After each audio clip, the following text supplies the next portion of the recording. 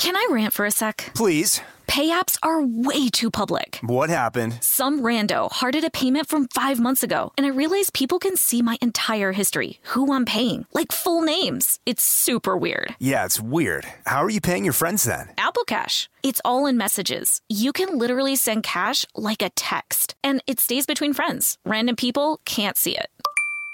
Did you just pay me $1 on Apple Cash? Shh. Services are provided by Green Dot Bank. Member FDIC. Terms apply. This episode is brought to you by PNC Bank, who believes some things in life should be boring, like banking. Because boring is safe and responsible, level-headed and wise. All things you want your bank to be. You don't want your bank to be cool or sexy. Sexy is for 80s hair bands, not banks. That's why PNC Bank strives to be boring with your money so you can be happily fulfilled with your life. PNC Bank, brilliantly boring since 1865. Brilliantly Boring Since 1865 is a service mark of the PNC Financial Services Group, Incorporated. PNC Bank, a National Association, member FDIC. Tennessee just sounds perfect. Whether that's live music, the crack of a campfire, or kids laughing on an adventure. To start planning your trip, visit tnvacation.com. Tennessee sounds perfect. Hi, I'm Lauren Vogelbaum, host of the new How Stuff Works Now podcast. Every week, I'll be bringing you 3 stories from our team about the weird and wondrous developments we've seen in science, technology, and culture. Fresh episodes will be out every Monday on iTunes, Spotify, Google Play Music, and everywhere else that fine podcasts are found. Welcome to Stuff Mom Never Told You from HowStuffWorks.com.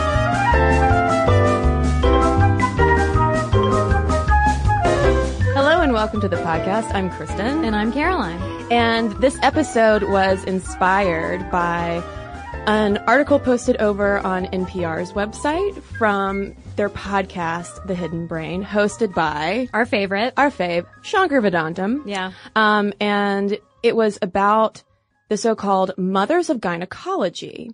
And we're going to spend the next 45 minutes talking about them. So I will just hop forward and say that I posted the article on the Stuff Mom Never Told You Facebook page, and the response was overwhelming. Were people not aware of that history?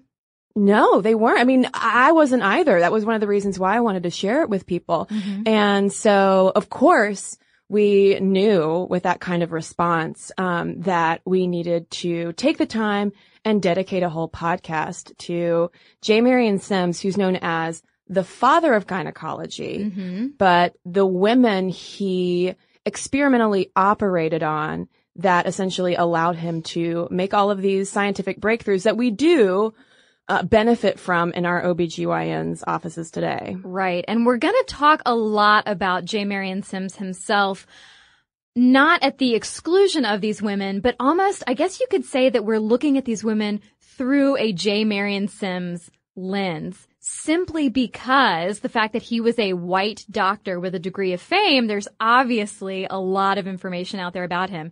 And because the women he operated on were enslaved black women, we don't have records of these women's voices. And so we have to do our part to dive in and sort of excavate this history so that we are aware of this pretty brutal history of early gynecology. And it also harkens the social media hashtag say her name. Mm-hmm. You know, this is like the 19th century version of that, where most of the women's names were lost to history, but we do know the names of 3, Anarcha, Betsy, and Lucy. And knowing those names and saying those names, as we're going to, is also important for filling in these gaps in our history. Right, because it makes it more real when you realize that these women, they weren't just nameless, faceless black women. These were real live women who were already experiencing so much pain and trauma, as we'll talk about,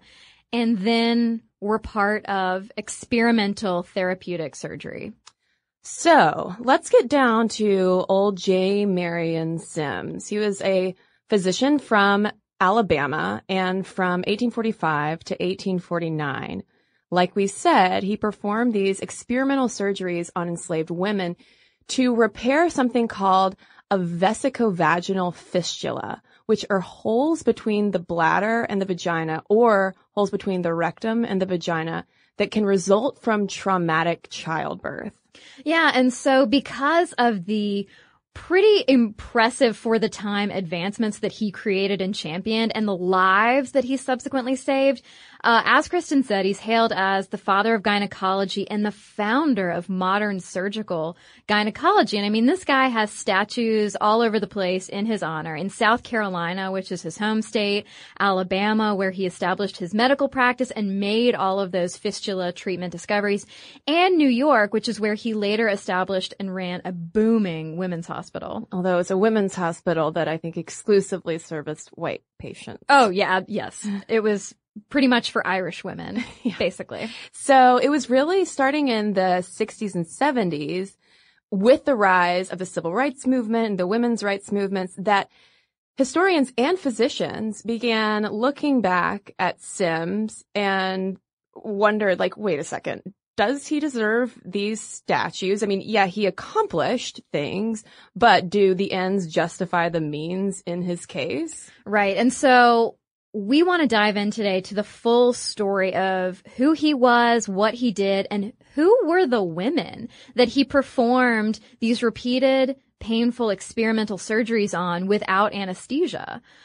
So let's look back quickly at Sims' early years. What shaped this guy? He was born in 1813 in Lancaster, South Carolina, and he was neither of great wealth nor of great brilliance. And honestly, he just figured he might as well be a doctor because he was basically like middle class, normal, average dude, but with a good education.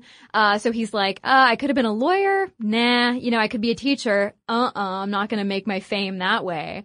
I guess I'll be a doctor. He sounds like, kind of the Better Call Saul of gynecology. Yes. Ooh, I love that show. And so he ends up moving to Alabama, though, in 1835 after two of his first patients, infants, died from a disease causing persistent diarrhea. And he really lived a pretty uneventful and nearly impoverished first few years until he and his family moved to Montgomery. And there he started to make a name for himself. He was definitely a self-promoter. He started bragging about being the first in the South to successfully treat club feet and crossed eyes. But as a country doctor, he was also paid to treat sick and injured slaves on plantations. And plantation owners would be heavily interested in providing this kind of treatment because sick or injured slaves can't work. And also, sick and injured enslaved women can't give birth. Thus, it's a profit loss for these slave owners. And then one day, one of these slave owners sends along to J. Marion Sims two women, Betsy and 17-year-old Anarcha, both of whom had vesicovaginal fistulas. But Anarcha's, the 17-year-old's case, was extremely bad because she had had a protracted labor causing holes from her vagina to her bladder and rectum. And she was also the first case of this that he'd ever seen, and he'd assisted the doctor with her delivery. And at first, Sims was like, I don't know if I can help in this case. What am I going to do? I'm Better Call Saul of, ye old gynecology. Gynecology isn't even really a thing yet. How could I help? Well, yeah, but just like Jimmy in Better Call Saul, he figured out a way to help. But the whole reason that he's like, I don't know if I can help these ladies, you've got to look at the context of the time. There had been no cure for this stuff. So before we get into how Sims pivoted to gynecology from his general practice, you have to understand the context of vesicovaginal fistulas because it is horrific. So we've already hinted at the fact that they are caused by prolonged and obstructed labor.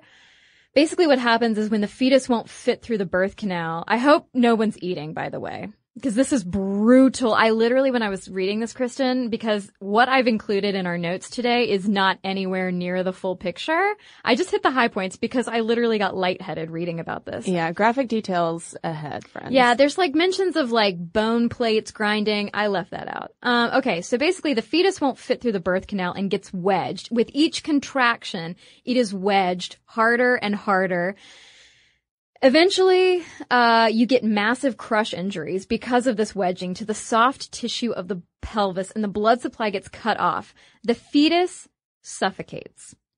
Days later, because of where we are in our scientific and medical history at this point, the fetus having been left where it is, it finally slides out, as does dead tissue from the woman's injured pelvis. That is secreted, and once that's secreted, a fistula forms. The woman then experiences a complete loss of urinary and, in a woman like Anarcha's case, sometimes fecal control, often in addition to horrific side effects like secondary infertility, complete loss of vaginal function, recurring infections, and you also have to take the mental health effects of this into account. One of the huge effects, whether it's a woman today experiencing it or a woman in the 19th century, is depression, because not only have you lost a child and experienced super traumatic pain, but the fact that you are constantly experiencing urinary and fecal loss, you end up being an outcast. You face huge stigma because you can't control your bowels, you can't control your bladder, and you smell, which then, of course, contributes to a loss of dignity and self-esteem. And some of these women did end up killing themselves because of this condition. And so it was a huge deal for women at this time. Yeah, I mean, it was completely debilitating to the point that in the study that we were reading, one of the only things really that some of these women could do would be to essentially sit on a chamber pot, because, I mean, they couldn't really go anywhere. They were constantly ruining their clothes. I mean, they couldn't do anything. And we should note that this is still, fistulas are still a major healthcare issue for a lot of women in developing nations too. But back to the 19th century, this wasn't uncommon at all, partially because of like lackluster maternity care. But like you said, it was catastrophic. And in 1847, a French surgeon reported the medical community hadn't heard of a single case where a woman was successfully treated. And physicians were quite aware of the debilitating effects of this condition. An 1857 report that was delivered at the Georgia State Medical Society included the description that most of the other physical evils of life sink into utter insignificance because of the constant pain and mental trauma that the woman has to experience. And so it's against this backdrop. You have a physician with no real reputation to speak of, and you've got this terrible common condition with no cure, that Sims ends up pivoting to gynecology. He's going out on his rounds one day. He's on his horse. He's going out to treat people all over the region. And he gets word of a middle-aged white woman named Mrs. Merrill, who'd been thrown from her horse. She'd experienced an injury. He needed to come right away and treat her. So Sims goes to take care of her and realizes that Merrill has sustained a pelvic injury and her uterus is out of place. And now at this point, obviously, he hadn't yet started his focus on gynecological issues. And in his autobiography, which I ended up really getting sucked into because, did I mention he was a self-promoter? It's a really interesting time capsule of a read. He wrote, "If there was anything I hated, it was investigating the organs of the female pelvis. But this poor woman was in such a condition that I was obliged to find out what was the matter with her." How chivalrous. So nice, so nice. And find out he did. So what Sims did was have Mrs. Merrill squat on her bed under a sheet for modesty, and he inserted 2 fingers into her vagina. And by doing that, he was able to reposition the uterus, and she immediately experienced relief. And Caroline, quick aside, reading that, like, I didn't know it was so easy to reposition a uterus. Well, apparently there's lots of pushing and pulling involved. Okay. And there was something about the position that helped introduce air into the vaginal canal. So like you get puffed up like a balloon. And I say this because literally in his autobiography, he describes how she massively queefed when she then lay down on the bed. And I'm not even saying that as like a ha ha ha. I'm literally saying that this was his eureka moment. A queef. A queef. Wow. Proved to be a eureka moment. Yeah, so thanks to Mrs. Merrill and her therapeutic queef, J. Marion Sims thought, you know what, maybe this similar positioning that gave him that kind of access to the uterus could be helpful to treat Betsy and Anarcha. So he then bought and bent a silver spoon with his mind, like in the Matrix. No, not really. He bent the silver spoon, which was kind of like a prototype for a speculum, and brings Betsy in to examine her. And he said, quote, "I saw everything as no man had ever seen before." Yeah. I mean, just when you're down there as a tourist, you typically don't see quite as much. But he, with his prototype speculum, clearly saw the outline of Betsy's fistula and was like, it just looks like a tear in some fabric. Why can't we fix that? And years later, he would write, again, questionable, "I thought only of relieving the loveliest of God's creation of one of the most loathsome maladies that can possibly befall poor human nature. I felt that I'd had a mission of divine origin. I could not have ceased my labors if I had tried." And I'm like, okay, let's think about the context of the time again, right? Because we can never forget context. This is Sminty. This is a white slave owner from the South dealing with enslaved women who are traumatized by childbirth and pain. And he previously was like, ew, lady parts. And suddenly he's talking about the loveliest of God's creatures, and he had no motivation beyond helping the loveliest of God's creatures. I am making my most skeptical face right now. She sure is. I mean, because that's quite a change from his earlier position. So anyway, through all of these eureka moments, Sims ends up writing to slave owners around the region to find cases of previously ignored or untreated vesicovaginal fistulas. So at one point he writes to the man who technically owned Anarcha and Betsy, said, "If you will give me Anarcha and Betsy for experiment, I agree to perform no experiment or operation on either of them to endanger their lives, and will not charge a cent for keeping them. But you must pay their taxes and clothe them. I will keep them at my expense." Oh, just the language of bodies as property is overwhelming. And essentially what he did was rent Anarcha and Betsy. And like 12 other women too. It's hard to fathom, honestly. So he paid taxes on them for the years that he was essentially renting them. But he did complain about how it was an enormous tax for a young doctor in a country practice. Yeah. Get out of here, Dr. Sims. Yeah. I mean, it really would be the same as someone complaining about property taxes. For him, that was the tone it took. And so anyway, within 3 months of reaching out to all of these slave owners, he had started his experimental therapeutic surgeries on Betsy, Anarcha, and several other women at this small hospital that he had built behind his house for this specific purpose. And one of those first operations was on a woman named Lucy, who also had a really bad case of fistula. Part of her bladder was entirely gone. And when the man who owned Lucy sent her to Sims, he really wasn't sure, again, that he could help. He wrote, "She was very much disappointed, for her condition was loathsome, and she was in hopes that she could be cured." And during her surgery, he said, that was before the days of anesthetics, he wrote, and the poor girl on her knees bore the operation with great heroism and bravery. I succeeded in closing the fistula in about an hour's time, which was considered to be very good work. Vanessa Northington Gamble, who's a doctor and medical historian at George Washington University, has some quibbles.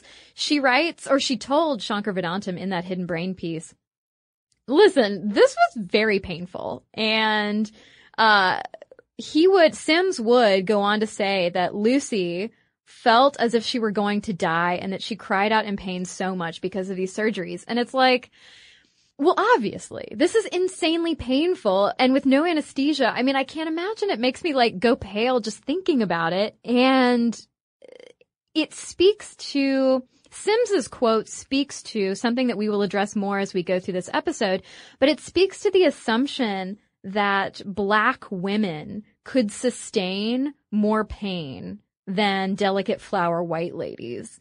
And so there was just this assumption that he held, as did pretty much every other physician in the country at the time, that like, oh, it's okay. They'll just like grin and bear it when we expose them to so much pain. But of course, Sims didn't come up with a magical cure overnight or in like that hour that he claims it took to operate on Lucy. There were endless failures and repeated surgeries. Again, let us emphasize, without any anesthesia. And he writes about how at last I performed operations only with the assistance of the patients himself, basically saying like all of his doctor friends were just tired of being there and watching him try and fail. And P.S., let's keep in mind too that these women were completely naked and exposed while this group of white male doctors would be watching them. Yeah. I mean, after years of watching and assisting with these surgeries, these fellow doctors were like, I'm out. Like, I can't do this anymore. And so Sims did train these enslaved women as his surgical assistants, and they helped him operate on their fellow patients. And Sims gets to a point where he pauses for a couple of weeks because he's so disheartened by all of these failures. Again, it's all about him. And so he's really mulling over how to better suture these fistulas. And he reports that in the meantime, and this is something you will see in any source about Sims, he reports that the women were, quote, clamorous for him to get back to it. And on the one hand, I feel like that is used to justify a lot of brutality and awfulness and experimentation. But on the other hand, like, yeah, I mean, if you were suffering and here's this person who's like, I'm going to cure you, I'd probably be like, hey, TikTok, can we get back to it? So there, again, there are layers to it, but he ends up one night getting the idea for a new technique. He tries it on Lucy, but it fails too. Then he finally gets the idea to use a fine silver thread once he realized that the unsterilized silk thread that he was using was part of the problem. It was causing infections. And he had read about a Virginia surgeon who had used lead sutures. So in spring 1849, he tries his new method on Anarcha. And it's worth mentioning that this was Anarcha's 30th unanesthetized surgery. Fortunately for everyone involved, it worked beautifully. She healed really well, and 2 weeks later, Betsy's and Lucy's fistulas had healed and closed as well with this new technique.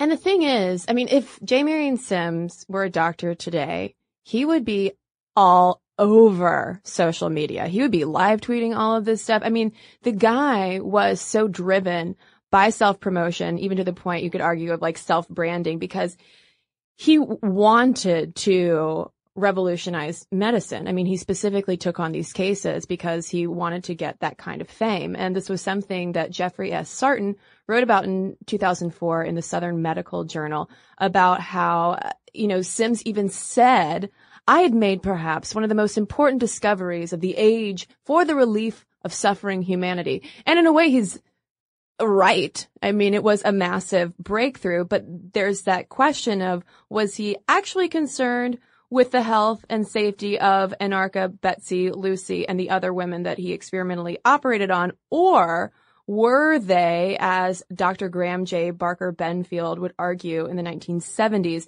just guinea pigs to advance this white dude's career? Because there's no evidence that he ever followed up with the women and no data about the rest of the women. And Shankar Vedantam says on Hidden Brain, quote, he wanted to be a trailblazing researcher, and these women, their bodies, became props in his journey of scientific discovery.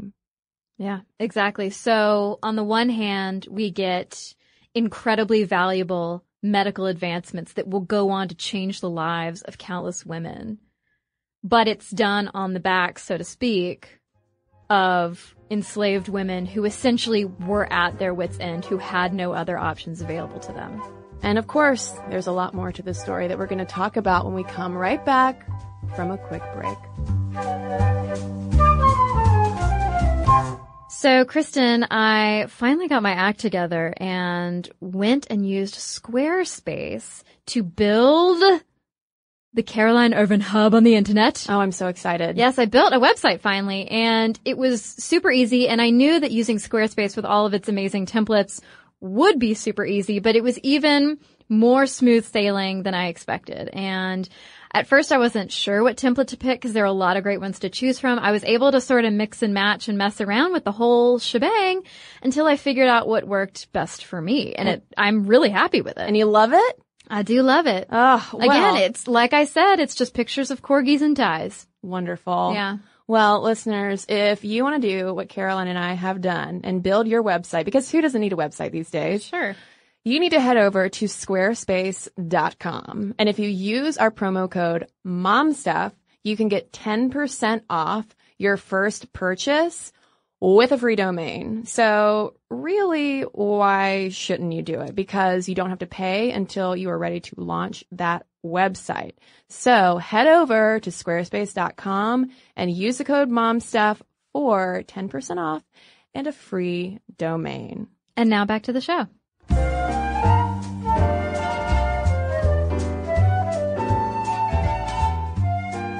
So in 1853, J. Marion Sims packs up his bag and his family and is like, see you later, South. I'm heading to New York City. New York City?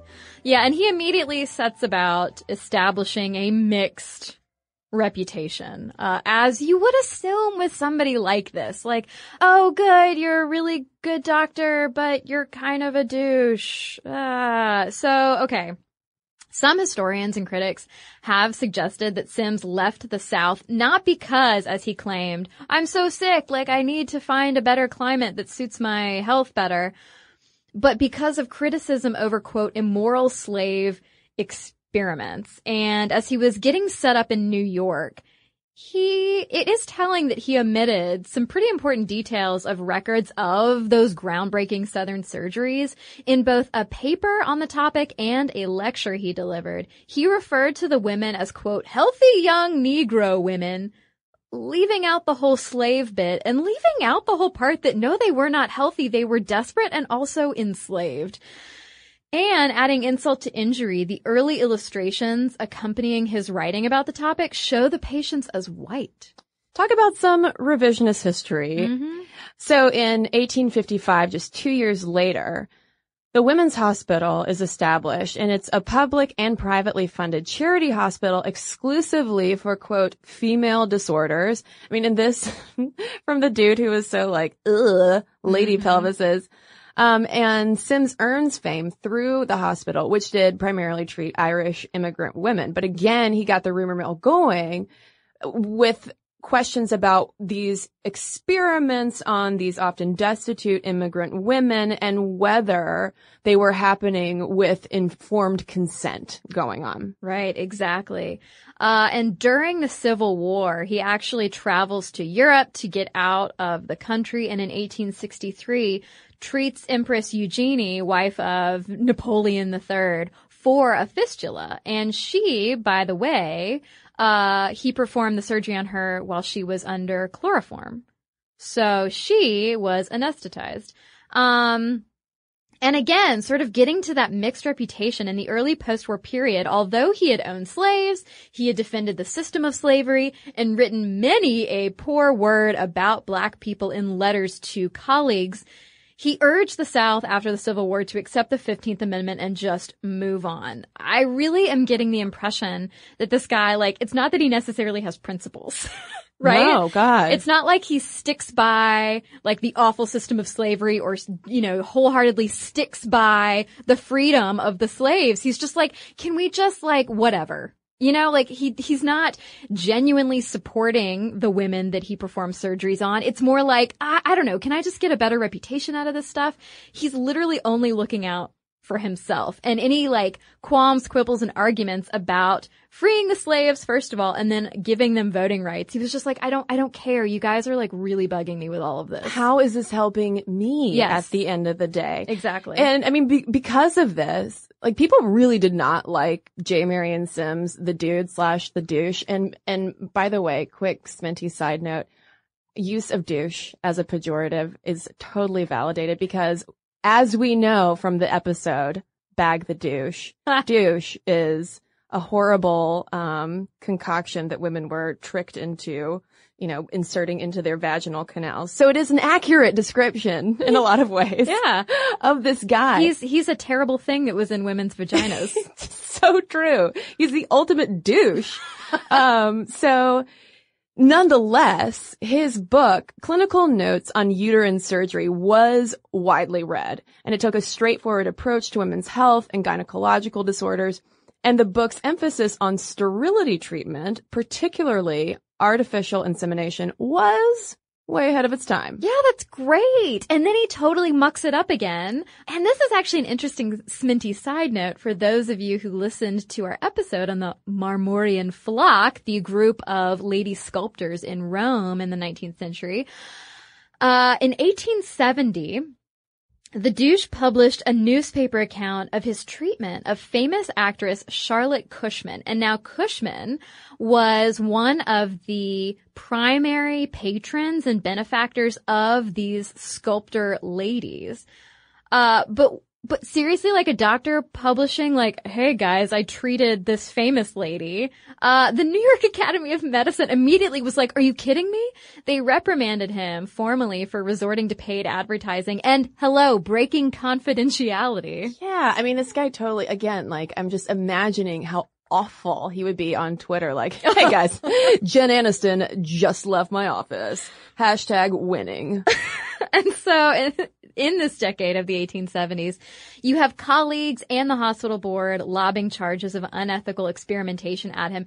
And there's some like awful and dismissive quote of his that I neglected to include in the notes, but he's basically like, the ladies, meaning the hospital board. He's like, the ladies are at it again. Yeah, he was a joy. In 1876, hooray, he performs the first documented gallbladder surgery. I'm getting frustrated with his string of successes.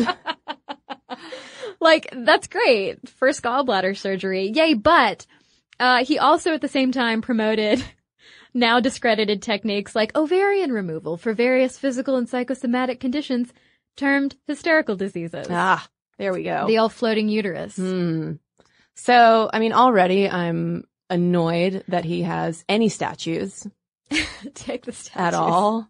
I mean, yeah, he was clearly no saint. But what we want to get into is like, was he evil? Capital E, evil. Has he been misrepresented? Is he simply a product of his time? Like, what do we know about this? Yeah, I mean, like, does his personal views and the way that he was able to make those scientific discoveries, does that discredit essentially those scientific discoveries? You know what I mean? Like, does it literally knock him off that pedestal?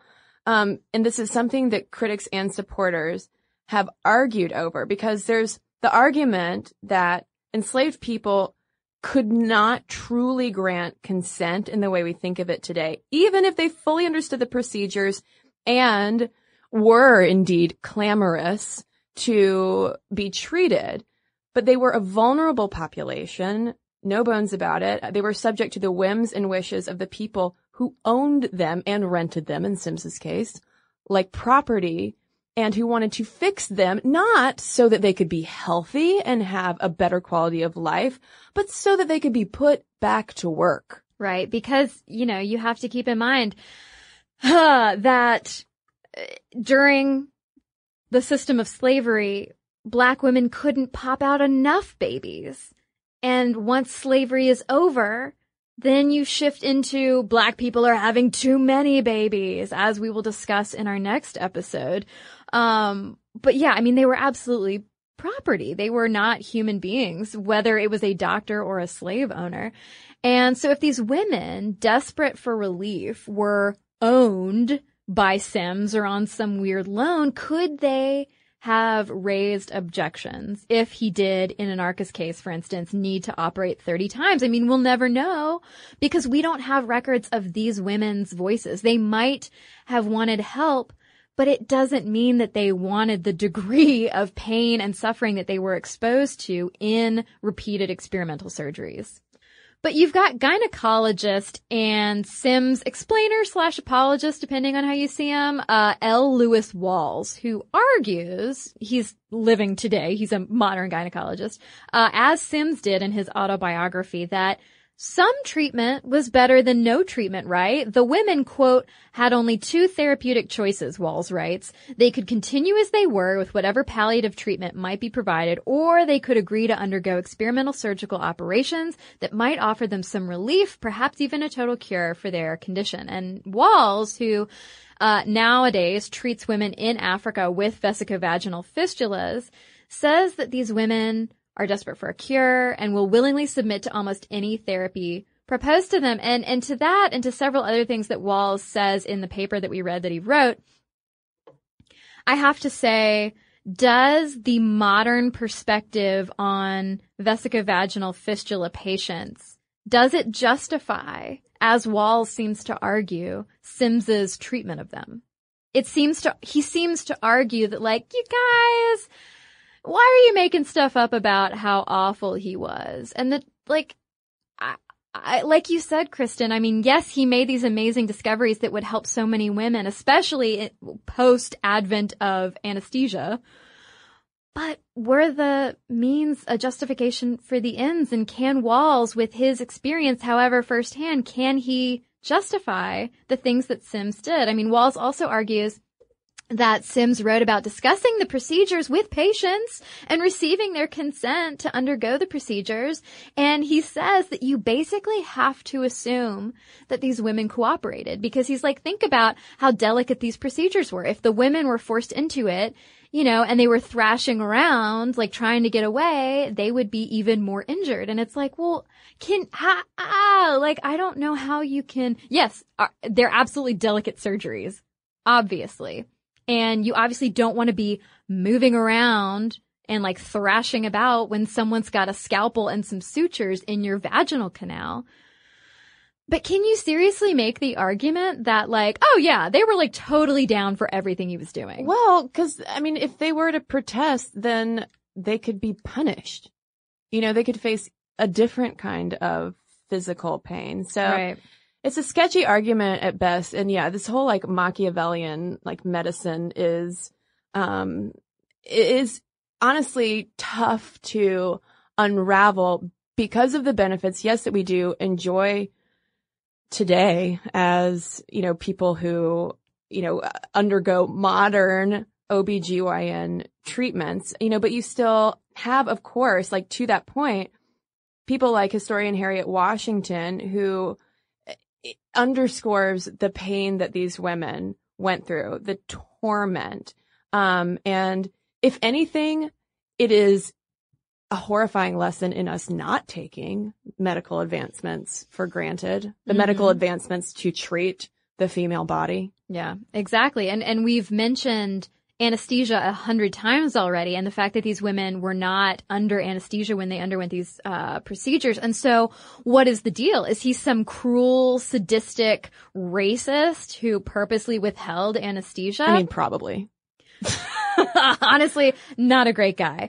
But the answer, of course, as with all of this, is it's not that simple. So Sims began his surgeries on these enslaved women a year before anesthesia was successfully demonstrated for the first time. Because you've got, like, for 100 years, doctors experimenting with different types of experimental anesthetics, but no success. Then, in October of 1846, you get dentist William T. Morton administering an effective anesthetic, sulfuric ether, to a patient having a tumor in his neck removed. And although, like, around this time you'd had a bunch of other people who'd been testing new ideas and methods, Morton really revolutionized it with his delivery system, which helped control how much ether a patient inhaled during the procedure, which meant, your patient wouldn't OD. And it basically gave birth to the field of anesthesiology. But even so, the use of anesthesia, though it spread rapidly, was still not accepted universally. There were still all sorts of weird, like, you shouldn't be put under because, like, you might die, but also, like, you need to feel the pain and, like, stay alert. Well, and I don't know where this Morton dentist was located, but I would also be curious to know how long it would take news of that successful anesthesia to reach 19th century Montgomery, Alabama. Sure, exactly. Yeah. I mean, even proponents of using anesthesia weren't sure that all patients needed it. And this was definitely the case, unfortunately, with doctors, men, treating people with vesicovaginal fistulas, women. Writing in 1859, for instance, Sir James Young Simpson, who had discovered chloroform, wrote, "The mere amount of pain endured by the patient is perhaps less than in most surgical operations, as the walls of the vesicovaginal septum are far less sensitive than you would a priori imagine."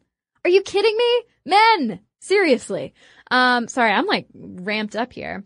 And Simpson's words actually echoed Sims' words that he had given during a New York lecture in 1857, during a time, BTW, that he was exclusively treating white women, some of higher classes, at his hospital.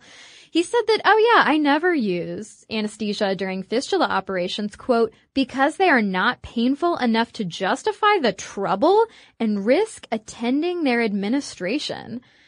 Plus, he'd written about a white woman that he'd treated back in 1849 on whom he hadn't used anesthesia either. And I would bet, though, that woman would have been working class, lower class, because class definitely plays a role if you are a white woman and whether or not you would receive any of this old school anesthesia, because there was this idea, and Sims totally bought into it, that upper class white women were simply too fragile and couldn't tolerate surgery without ether. And this also is around the time when we start seeing doctors first advocating for cesareans rather than vaginal deliveries, because of the same idea that these, they were called bookish at the time, these bookish wealthy women just did not have it in them like a tough working class woman did to deliver. So it was the same kind of thinking extended to anesthesia. And then, of course, though, if you are a woman of color, you are not going to get anesthesia regardless of how much money you have, probably, because of this racist notion that Sims actually wrote about, that Black women have a, quote, naturally high pain tolerance. In 1892, for instance, we have American neurologist Silas Weir Mitchell writing, and this quote, I don't even want to quote it. "The savage does not feel pain as we do." So this includes people of color, people also from Jewish and Irish ancestry, also Native Americans, and people from Southern Europe. They were all believed to have a higher pain tolerance / an inferior awareness of pain. This wasn't like some kind of superpower, obviously. This was a sign that they were poorly bred. Yeah, but the horrifying paradox is that you've got all these white doctors then who accuse people of color and people of lower classes of overreacting to pain, acting foolish in the operating room. But it's like, no, I think that's a false, what is that, a false truth? False logic? That like, you think that like, you can't feel pain as much, so look at you overreacting, you foolish person. Shouldn't it be like, no, they're human and so they feel pain just like any other human and they're reacting appropriately? And it wouldn't be until the 1940s that doctors started to even just question this race-based idea of pain, but that racist residue remained and remains. But going back a few decades, a 1981 study from Hawaii found that white surgery patients were likelier to be given analgesics compared to Filipino, Japanese, or Chinese patients, in part because of those old school stereotypes about how different ethnic groups respond to pain. And if we look at a more recent study from 2002, this landmark research found that patients of color, again, were less likely to receive the same quality of care as white patients, even when both groups had similar insurance or the same ability to pay for care. And, it's still with us. It's still with us. Yeah, because a study in January of 2016 found that Black patients are more likely to die in the ICU than white patients. And the researchers tied this to the fact that the doctors literally paid less attention. They displayed less empathy to patients of color than they did to white patients. They were more likely to physically approach and touch and comfort and soothe the white patients, whereas when they were dealing with the black patients, they tended to stand at a distance, hold a notebook in front of them, not offer as many comforting words. And we should note that the study authors point out that since most of the doctors, most but not all of the doctors in that study were white, it was hard to tell whether the quality of care would have been better if they had been, say, doctors of color. But they also note that previous research has found that there does tend to be better doctor-patient rapport when both share the same ethnicity. Yeah, and I mean, you've got plenty of previous research that's shown that up to 2/3 of doctors do display unconscious racial bias. So nothing like calling people names or like actively trying to treat them poorly, but it's bad enough that black patients can pick up on it. And Caroline, in reading about discrimination, that kind of like unconscious racial bias that a lot of women of color face when they go to the doctor, there was an anecdote from one African-American woman saying, whenever I have to go to the doctor, like if it's something unscheduled, I make sure I dress well. Mm-hmm. So that I will be taken more seriously. Yeah, because studies have shown that there's a higher likelihood that healthcare professionals will assume that people of color are exhibiting drug-seeking behavior and that they are just lying about their pain to get pills, basically. I mean, and speaking of pain, there was a fascinating and horrifying at the same time Boston Globe article from June of 2014 that looked at pain and the way that it registers and is treated. And they found that in experiments, both women and people of color in general have frequently shown lower pain tolerance when asked to do things like hold their hands in ice water during experiments, which of course goes against the person of color aspect, goes against all of those racist assumptions from the 19th century that we've been talking about.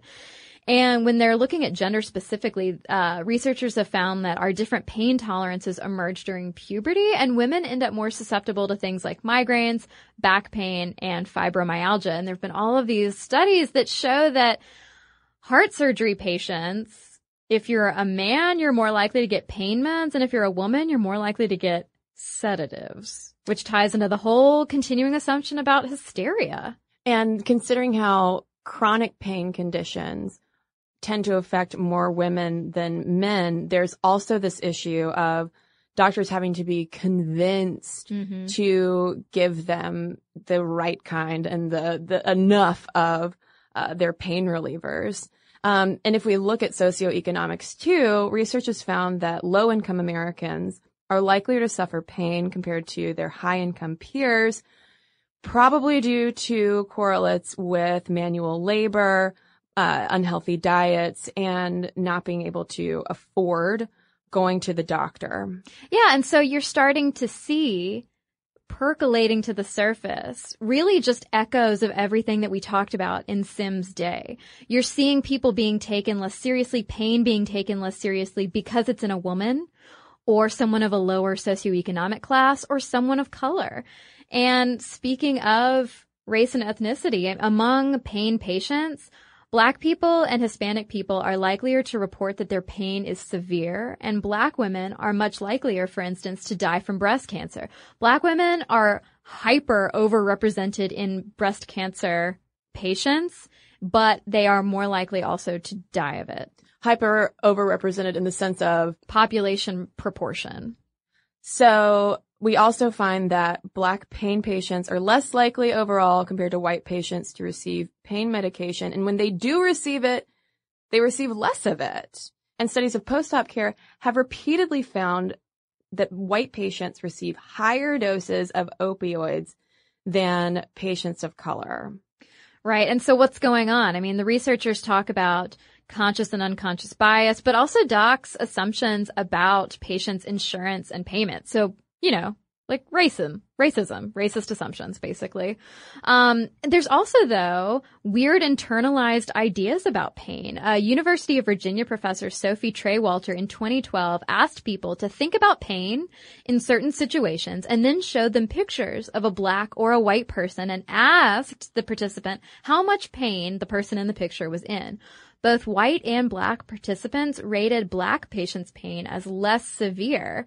And a related study found that this pain bias that's tied to black or white patients emerges as early as 7.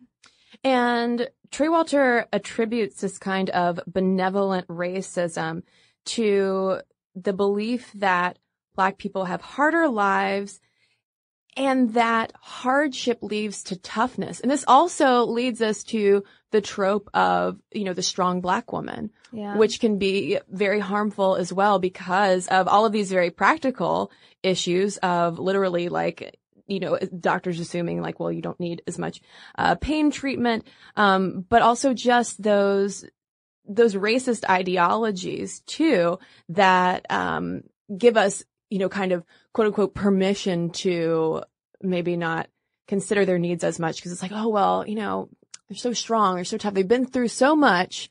So even, I guess, physical pain can also be withstood to a stronger degree. Again, echoes of the way that people were thinking about enslaved people in this country. Like, oh, they're tough, they're fine. But then again, those people were literally viewed as property.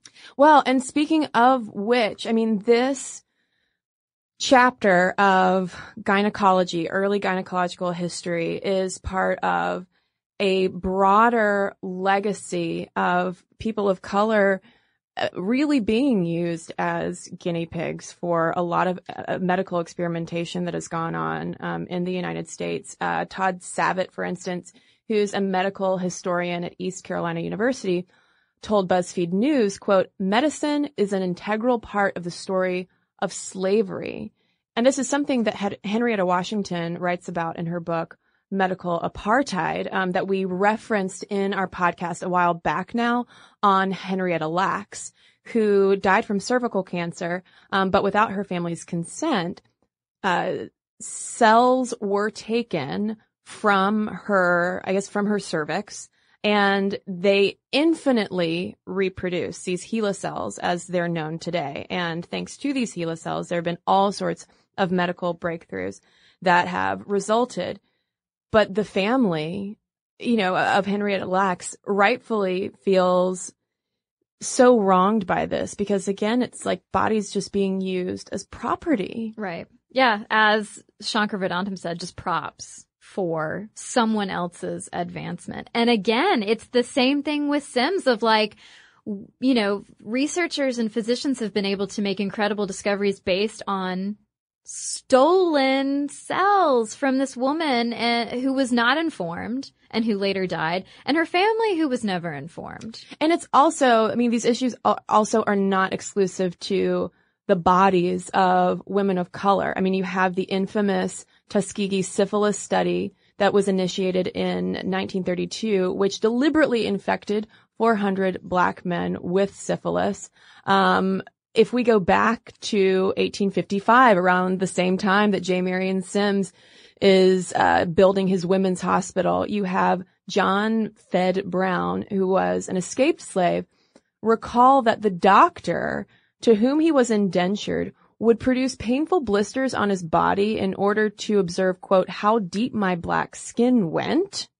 And then if we want some more horrifying examples, we also have in the 50s, Black Floridians being deliberately exposed to swarms of mosquitoes carrying yellow fever and other diseases in experiments conducted by the Army and the CIA. And finally, we have in the 60s and 70s, and I say finally, just as this is the end of my list, this is not the end of these instances, but in the 60s and 70s, you have African American boys being subjected to sometimes paralyzing neurosurgery by a researcher at the University of Mississippi who believed that brain pathology could be the root of children's hyperactive behavior. So the subjects he chose, black boys. Right. And so this country I mean, we have an undeniable history of racist medical developments. Yeah. I mean, and the thing is, we can't go back in time and change it. And the solution obviously is not, okay, all of those procedures out the door. You know, if we were to retire every single medical procedure that traces back to either a recent or distant past, racist experimentation or ideology, I mean, hospitals would just collapse in on themselves probably. So what do we do in that case? I mean, what do we do in the cases of Lucy, Betsy, Anarcha, and the other women who are really the mothers of gynecology? Well, Victoria Gamble, who we cited earlier, had the suggestion of memorializing them through their own statues. If Sims has 3, why don't these 3 women have any? And so she says that, you know, the statues would not be based on the experiments that they were subjected to because we shouldn't think of them just as victims. She says it might be with the 3 of them together, or it might be with holding their children because they were mothers and they were women. So that would be part of it. So it would not be, she says, they're prostrate on the altar of science. And then she says, I think what the inscription would say is Betsy, Anarcha, and Lucy, the mothers of modern gynecology. And I think that statue should happen. How do we build a statue, Caroline? Do you kickstart that? Yeah, that's the only thing that I can think of. Is that, I'm sure some listener who works for the government knows how you get a statue erected. Because, can we start a campaign? I'm sure we could. And, I think there's an interesting point about Sims's statues. A lot of people have argued for them to come down, but there was one anecdote we read, and I'm so sorry, I can't remember who it was, if it was Gamble or if it was another researcher. But she said that she had initially supported taking all of the Sims statues down until she took a tour of basically the slave trade in Liverpool in the UK. And there was this statue of Neptune with 2 black boys basically in chains at the base of the statue. And people had been arguing for that to come down. And the black man who was leading the tour said, well, I don't think it should, because if this statue comes down, people will forget. People will not talk about it anymore because they will not see this visible reminder of the horrors that happened right here in this city. And so I think that argument could also be applied to Sims. It would be nice to maybe see on the plaques by his statues maybe an asterisk explaining that while, yes, he did develop some incredible life-changing procedures, he did it at the expense of women who basically had no choice. So listeners, we now want to know what you think about all of this. A, do you know how we can get a statue built? B, are you a patient of color who has ever experienced this kind of discrimination in the doctor's office? We want to hear your stories because obviously this is, yes, history that we've been talking about, but it is history that lives on today. So momstuff@howstuffworks.com is our email address. You can also tweet us at momstuffpodcast or message us on Facebook. And we've got a couple of messages to share with you right now.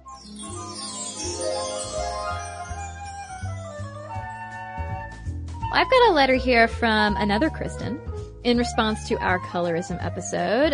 She says, you mentioned a study that stated how the dark-skinned black women who were surveyed all said that they had at some point wanted to be lighter skinned, but the light-skinned black women surveyed had never wanted to be darker. This reminded me of something I used to do in my childhood. A very light-skinned Mexican-American girl, I would purposely try to stay out in the sun as long as I could, wanting to become dark like my sisters, most of my family members, and the group of Mexican kids at my school. I would even take suntan lotion and rub it all over myself and then go lie out in the sun. I remember that even at a young age, I was conscious that darker-skinned Mexicans were perceived as more authentically Mexican, and that my light skin, compounded with the fact that I wasn't taught Spanish, made it more difficult for me to gain acceptance in Mexican social groups and even within my own family, in which only my mother, grandmother, and I are light. Don't get me wrong, I definitely know my privilege as a light-skinned Mexican and have seen firsthand how, for example, my father's dark skin has made him a target for random searches, being followed around department stores, being asked for receipts upon leaving a store, and even having racial slurs hurled at him from moving cars.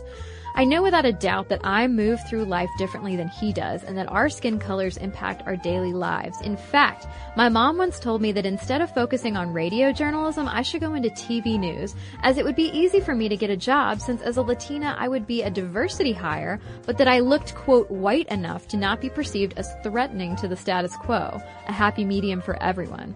Even now at 27, I struggle with feeling authentically connected to my Mexican heritage due to my light skin, but I try to remember that authentic Mexicans come in all shades, from white to black and everything in between. Thanks for these thought and memory-provoking podcasts. And thank you, Kristen. So I've got a letter here from Chinwei also about our colorism episode, and Chinwei writes, I was going to skip this particular episode, but I'm glad I listened to the end. As a dark-skinned woman, I'm kind of tired of everyone telling me how bad my life should be, how hard I must have it, and how I most certainly hate myself. I've never experienced those things. Not sure what luck prevented me from not having that particular experience, but I'm very grateful for it. I struggle between trying not to have my experience erased and trying to support any relief exposure of colorism can bring to those impacted by it. I know it must have been difficult for two white women to speak about this, so I applaud your efforts. I do think there's so much nuance missed when you don't have personal experience to draw on, and I think this episode could have been made slightly better from first-hand accounts. And for the record, Chinwei, totally agree with you there. As a black, non-African American woman, I want to give particular credit to African American women for continuing to push this conversation worldwide. I think there's been a lot of progress on this issue, a lot of recognition of our biases and active individual steps to combat it as well. And there's still more to do, but I truly believe my darker toned nieces and nephews will grow up in a different society than the one my peers experienced. Thanks for the attempt, Chinwei. Well, thank you for sharing your personal experiences with us, because, I think as we said in that podcast, we wanted to hear firsthand accounts because you're absolutely right. Two white-skinned women cannot firsthand relate to this. So keep the conversation going, friends. momstuff@howstuffworks.com is where you can send your letters. And for links to all of our social media, as well as all of our blogs, videos, and podcasts with our sources, if you want to learn more about the mothers of gynecology, head on over to stuffmomnevertoldyou.com. For more on this and thousands of other topics, visit howstuffworks.com.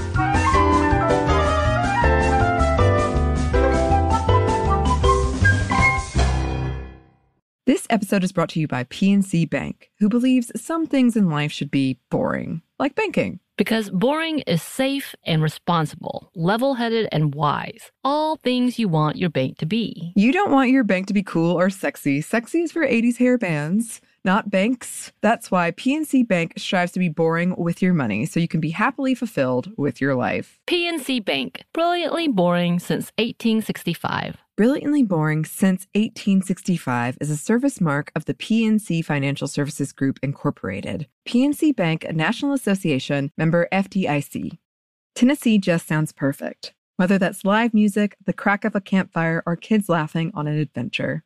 To start planning your trip, visit tnvacation.com. Tennessee sounds perfect. As important as choosing the right destination when traveling is choosing the right travel partner. Gene Fodor. Gene, was good. But be careful, because the worst trips result when two partners have two different agendas. The CIA really need your help, Gene. Freeze, Americano. Gene, run! Listen to Fodor's Guide to Espionage on the iHeartRadio app, Apple Podcasts, or wherever you get your podcasts.